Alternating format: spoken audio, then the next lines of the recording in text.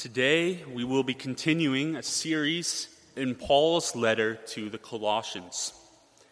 The main purpose of Paul's writing this letter to the church in Colossae was to counteract false teaching that was running rampant in the Colossian church by hammering home the theme of the supremacy of Christ and the emptiness of false doctrine. Indeed, that is what we saw last week, as Paul, in verses 16 through 23 of chapter 2, systematically dismantled several different components of the false teaching in Colossae, pointing out its total emptiness and worthlessness in comparison with the truth of the gospel of Jesus Christ. Yet it is a common thread throughout the Pauline epistles that after addressing the urgent theological topics that caused him to write the letter, he turns to exhortation, painting a picture of how his readers should live their lives based on the theological truths that he has established. The passage we will be studying today, verses 1 through 4 of chapter 3, serve as a sort of transition between these two themes.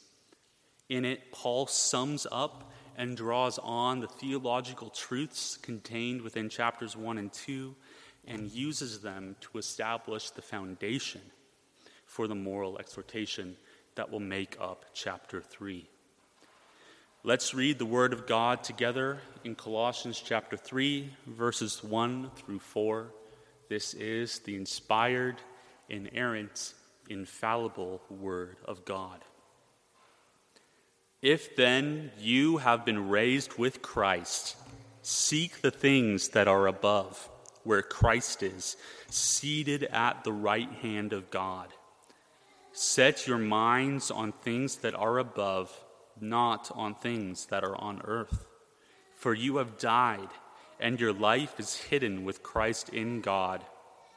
When Christ, who is your life, appears, then you also will appear with him in glory. Let's pray. Father in heaven, we pray that as we study your word, that you would enlighten our minds, that you would help us to understand what it is here that you are writing through the pen of the Apostle Paul. That you would help us not to understand it only theoretically, but that we would understand it in such a way that affects our hearts, that affects our actions, that causes us to become more like your Son. We pray these things in the name of your Son, Jesus. Amen. Our study today will be in two parts. Firstly, the Christian life, which is verses 1 and 2, and secondly, the Christian hope, verses 3 and 4.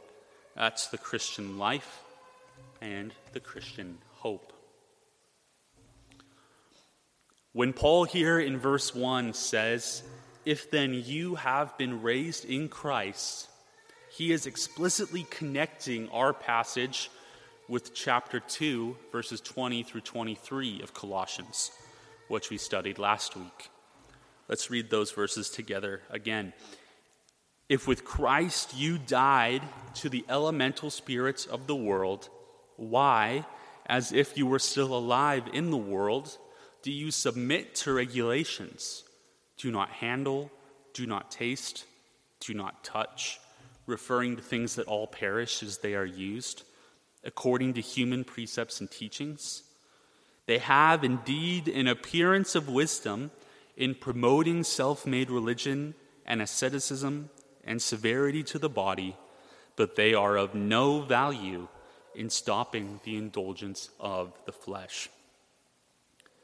In these verses, Paul went to great pains to point out that to the Colossians that the ceremonial laws of the Old Testament no longer applied to them, and that the rules and teachings of human traditions were worthless for them. Why? Because they were dead. dead in Christ's death. The types and shadows of Old Testament ceremonial rules were fulfilled in Christ, and the rules and traditions of men cannot apply to the dead, to those who have passed on from the surface level regulations of false religions to the true faith,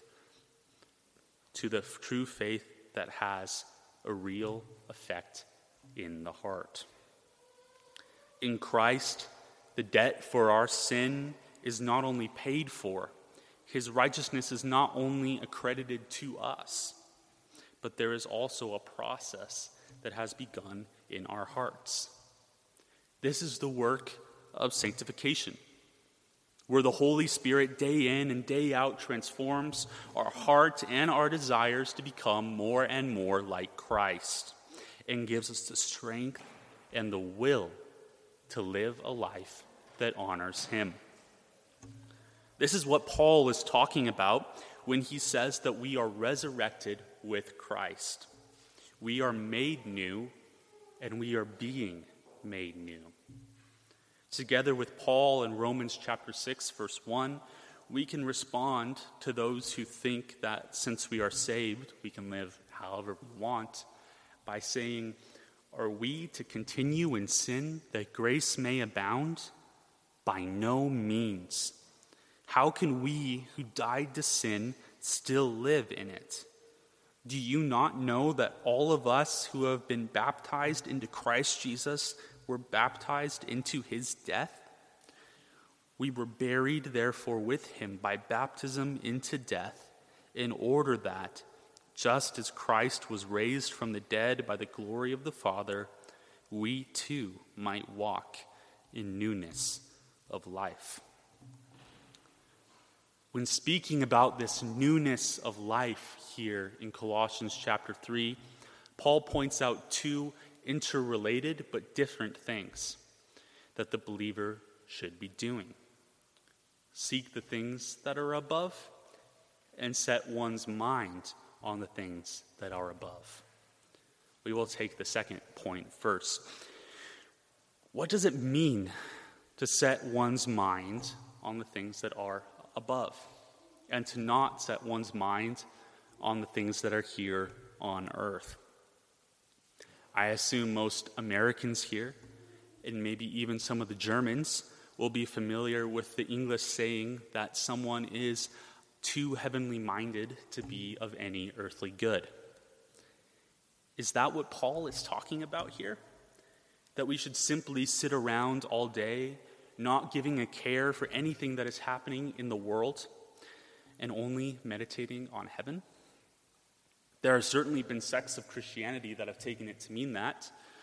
There have been hermits, monks, nuns, who have sequestered themselves away from civilization in an attempt to be heavenly minded.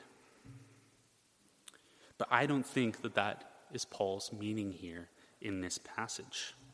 Instead, what I and what most commentators see here is Paul calling the believer to place their affections in the right place, to consider that that which is heavenly is more important than that which is on earth. Matthew Henry puts it this way in his commentary: things on earth are here set in opposition to things above. We must not dote upon them, nor expect too much from them, that we may set our affections on heaven. For heaven and earth are contrary one to the other, and a supreme regard to both is inconsistent, and the prevalence of our affection to one will proportionally weaken and abate our affection to the other. Jesus himself spoke about this very subject in Matthew chapter 6, verses 19 through 21, where he says, "Do not store up for yourselves treasures on earth, where moths and vermin destroy, and where thieves break in and steal. But store up for yourselves treasures in heaven, where moths and vermin do not destroy, and where thieves do not break in and steal. For where your treasure is, there your heart will be also. It is vital that the Christian has their priorities in order. This world is not our home. We are merely pilgrims, wanderers here, ambassadors of Christ in a foreign land. When we try to find our meaning, our identity, our purpose in this world, when we try to pile up wealth and fame in this world, when we try to fill our hearts with the entertainment and the enjoyable sins of this world, we are cheating ourselves and our God. And we are storing our treasures in a place where moths and vermin destroy. And we will be able to take none of it with us. As Job chapter 1, verse 21 says, "Naked I came from my mother's womb, and naked shall I return." In a beautiful paradox, this heavenly mindedness does not lead to no earthly good, but rather the opposite. While Paul points out, as we saw last week, that all the worldly and self-focused rules and regulations and asceticism of the false teachers does nothing to stop the indulgence of the flesh and of our sinful desires, keeping our minds focused heavenward does. Commentators point out that this positive, rather than negative approach to combating sin is something that Paul often points to. We can see this in Romans chapter 12, verse 21, where he says, "Do not be overcome by evil, but overcome evil with good." In Romans chapter 12, verse 14, "But put on the Lord Jesus Christ and make no provision for the flesh to gratify its desires." And in Galatians chapter 5, verse 16, "But I say, walk by the Spirit, and you will not gratify the desires of the flesh." It is through this focus on Christ and on that which is spiritual that we are able also to seek the things that are above, as Paul says in verse 1, meaning that we can do the things that the Christian is called to do. We are freed and able to actually love our God and to love our neighbor, our heavenly mindedness allowing us to do earthly good. William Hendrickson puts it beautifully in his commentary on this passage when he says, "Those that seek to obtain these things that are above are not chasing phantoms or ghosts, but are gathering priceless treasures. They are not the kind of people who forget about their duty in the here and now.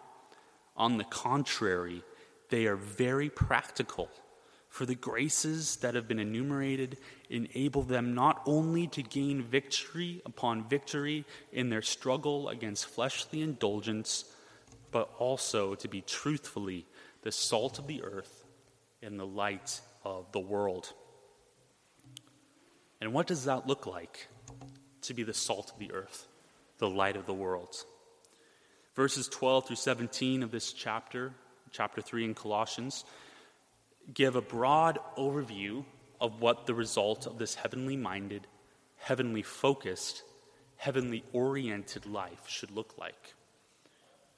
Turn with me there if you are not there already. Colossians chapter 3, verses 12 through 17. "Put on then, as God's chosen ones, holy and beloved, compassionate hearts, kindness, humility, meekness, and patience, bearing with one another, and if one has a complaint against another, forgiving each other. As the Lord has forgiven you, so you also must forgive. And above all these, put on love, which binds everything together in perfect harmony. And let the peace of Christ rule in your hearts, to which you indeed you were called in one body, and be thankful. Let the word of Christ dwell in you richly, teaching and admonishing one another in all wisdom, singing psalms and hymns and spiritual songs with thankfulness in your hearts to God. And whatever you do in word or deed, do everything in the name of the Lord Jesus, giving thanks to God the Father through him. What a beautiful and sobering list. What a kind of life to aspire to. And how far short do all of us fall every day of this list. Yet Jesus gives us an even fuller, even more all-encompassing, yet very condensed summary in Matthew chapter 22, verses 37 through 39. You shall love the Lord your God with all your heart and with all your soul and with all your mind. This is the great and first commandment, and a second is like it. You shall love your neighbor as yourself. These are commandments which we can never live up to.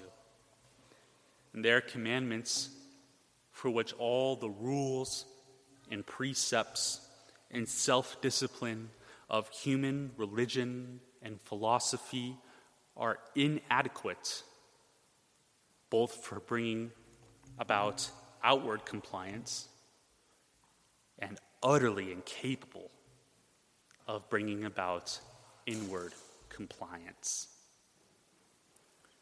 Brothers and sisters in Christ, true love for God and for our neighbor can only come through the salvation and regeneration that is found in Christ.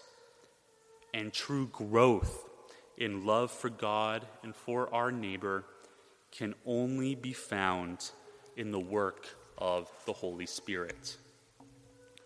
Don't try to grow spiritually in your faith and in your walk with Christ by following rules and doing good works. Instead, focus your affections heavenward. Go before the Lord in prayer, read the word, receive the means of grace, for this is the basis from which we can obey God's commandments and do good works, the fuel for living a life that honors Christ. That brings us to our second and final point, the Christian hope. Up to this point in his letter to the Colossians, Paul has focused extensively on what has happened, the life and work of Christ on earth, the salvation of the believer, and the growth of the Colossian church. He has also focused extensively on what is happening, the love and hope that the Colossians had, the constant prayer of Paul and his companions for them, the struggle against false teaching, the necessity of being focused heavenward. Yet the prospect of the future, the hope of the Christian, had been left in the background. Its presence felt, yet not fully there or explicitly spoken of, with Paul's focus on how the kingdom of God is here, but not so much on how the kingdom of God is not yet here. In verses 3 and 4, Paul finally makes explicit the hope of the Christian, the reason that our salvation is such joyous news, the reason for why our focus should be heavenward, the reason that we should embrace any number of sufferings and trials in this life without having our faith shaken. Let's read verses 3 and 4 again together.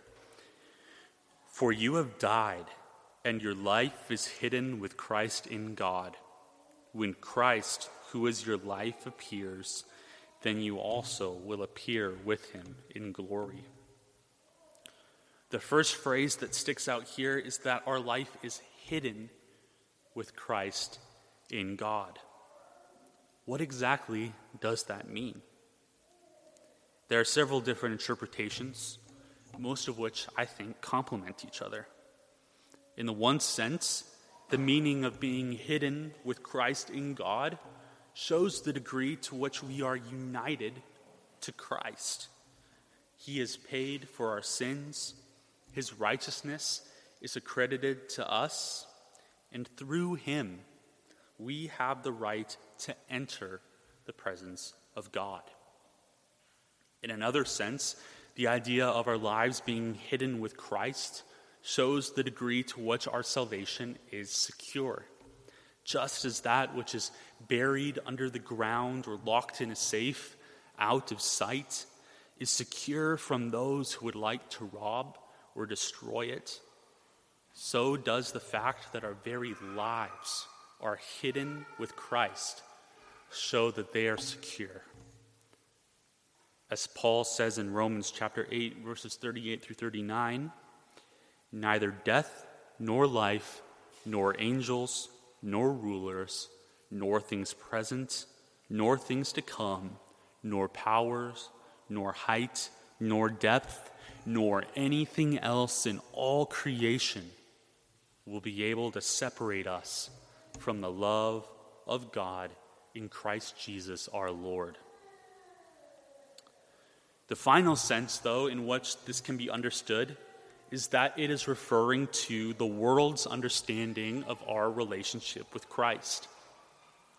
While it is possible for the world to see outwardly that we claim to be Christians, what we claim it means to be Christian, and how being a Christian affects our life, it is not possible for them to really know or to really see the inner experience of faith and the real transformation that occurs in regeneration. The worldview, values, and decisions of a Christian, based as they are on seeking the things that are above rather than the things of the world, ultimately make no sense to the non-believing observer. The Christian life seems to them to be misguided at best, and at worst, to be evil, condemning and disregarding as it does the things of the world. This last way of viewing the phrase, hidden with Christ in God, fits in well with what Paul writes immediately afterwards. When Christ, who is your life, appears, then you also will appear with him in glory. Due to this worldly misunderstanding of and hostility towards Christians, the life of the church has been marked by persecution. Believers all around the world and throughout history have been mocked. They've been discriminated against, forced into hiding, exiled, tortured, and martyred. Unlike most worldly philosophies and religions which promise your best life now, true Christianity has often marked its adherents by suffering more than by anything else. And even for the Christian in a free and mostly tolerant society like modern-day Germany or the United States, those who attempt to really, truly glorify God and enjoy him forever, as the Westminster Catechism puts it, often find themselves marginalized and despised by a society that is built to glorify man. That this is allowed, that God tolerates this persecution of his people and the blasphemy of the world towards him does not indicate that Christians are foolish or wasting their lives. Nor does it show that God is not all-powerful. Rather, it is a remarkable display of God's patience. Every day that the sun keeps rising and setting, and that the affairs of men continue as usual, is a remarkable display of mercy from God.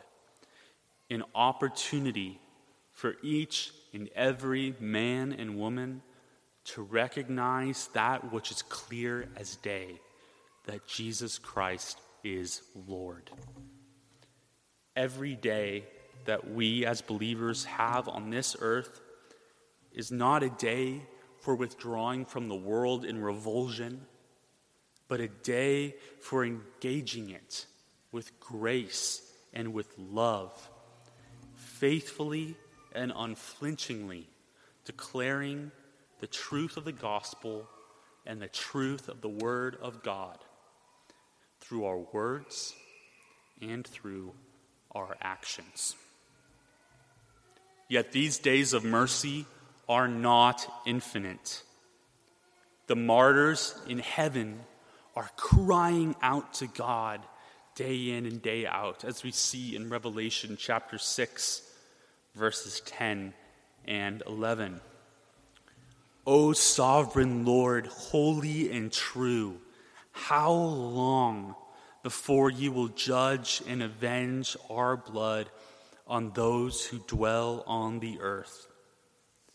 Then they were each given a white robe and told to rest a little longer until the number of their fellow servants and their brothers should be complete, who were to be killed as they themselves had been. Once the last of the elect are saved by the grace of God, and once the last of the martyrs foreordained by Christ is killed and meets his Lord and Savior, then Christ will return. He will return. The time of mercy will be over. The time of glory and of justice will begin. Jesus himself describes this in Matthew chapter 24, verses 29 through 31. Immediately after the tribulation of those days, the sun will be darkened, and the moon will not give its light, and the stars will fall from heaven, and the powers of the heavens will be shaken. Then will appear in heaven the sign of the Son of Man, and then all the tribes of the earth will mourn, and they will see the Son of Man coming on the clouds of heaven with power and great glory. And he will send out his angels with a loud trumpet call, and they will gather his elect from the four winds, from one end of heaven to the other. Every knee will bow, and every tongue will confess that Jesus Christ is Lord. The wicked will be condemned to an eternity of suffering that matches the infinitely great crime of refusing to acknowledge God as their King. And Christ's people will be hidden no longer. We will receive what we have had hidden for us in Christ. We will appear with him in glory. All of the suffering and the pain and the grief and the sacrifices of this life will fade away, and we will behold the purpose of all things before our very eyes. Let me end and leave us with this description of the scene of the wedding feast of the Lamb, where Christ and his bride, the church, are finally all reunited in person, by John in Revelation chapter 19, verses 6 through 9. Then I heard what seemed to be the voice of a great multitude, like the roar of many waters, and like the sound of mighty peals of thunder, crying out, Hallelujah! For the Lord our God, the Almighty, reigns. Let us rejoice and exult and give him the glory. For the marriage of the Lamb has come, and his bride has made herself ready. It was granted her to clothe herself with fine linen, bright and pure. For the fine linen is the righteous deeds of the saints. And the angel said to me, Write this, Blessed are those who are invited to the marriage supper of the Lamb. Amen. Let's pray.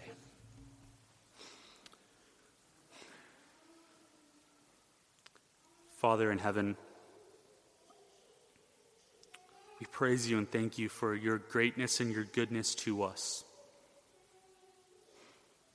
That though we may face trials and difficulties and persecution in this life, that we can look forward, not with unsure hope, but with certain hope, to the second coming of your Son and our Savior,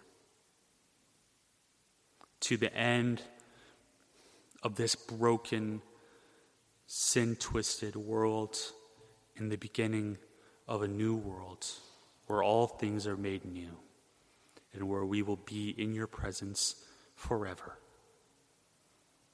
Lord, we pray all these things in the name of your Son and our Savior, Jesus Christ. Amen.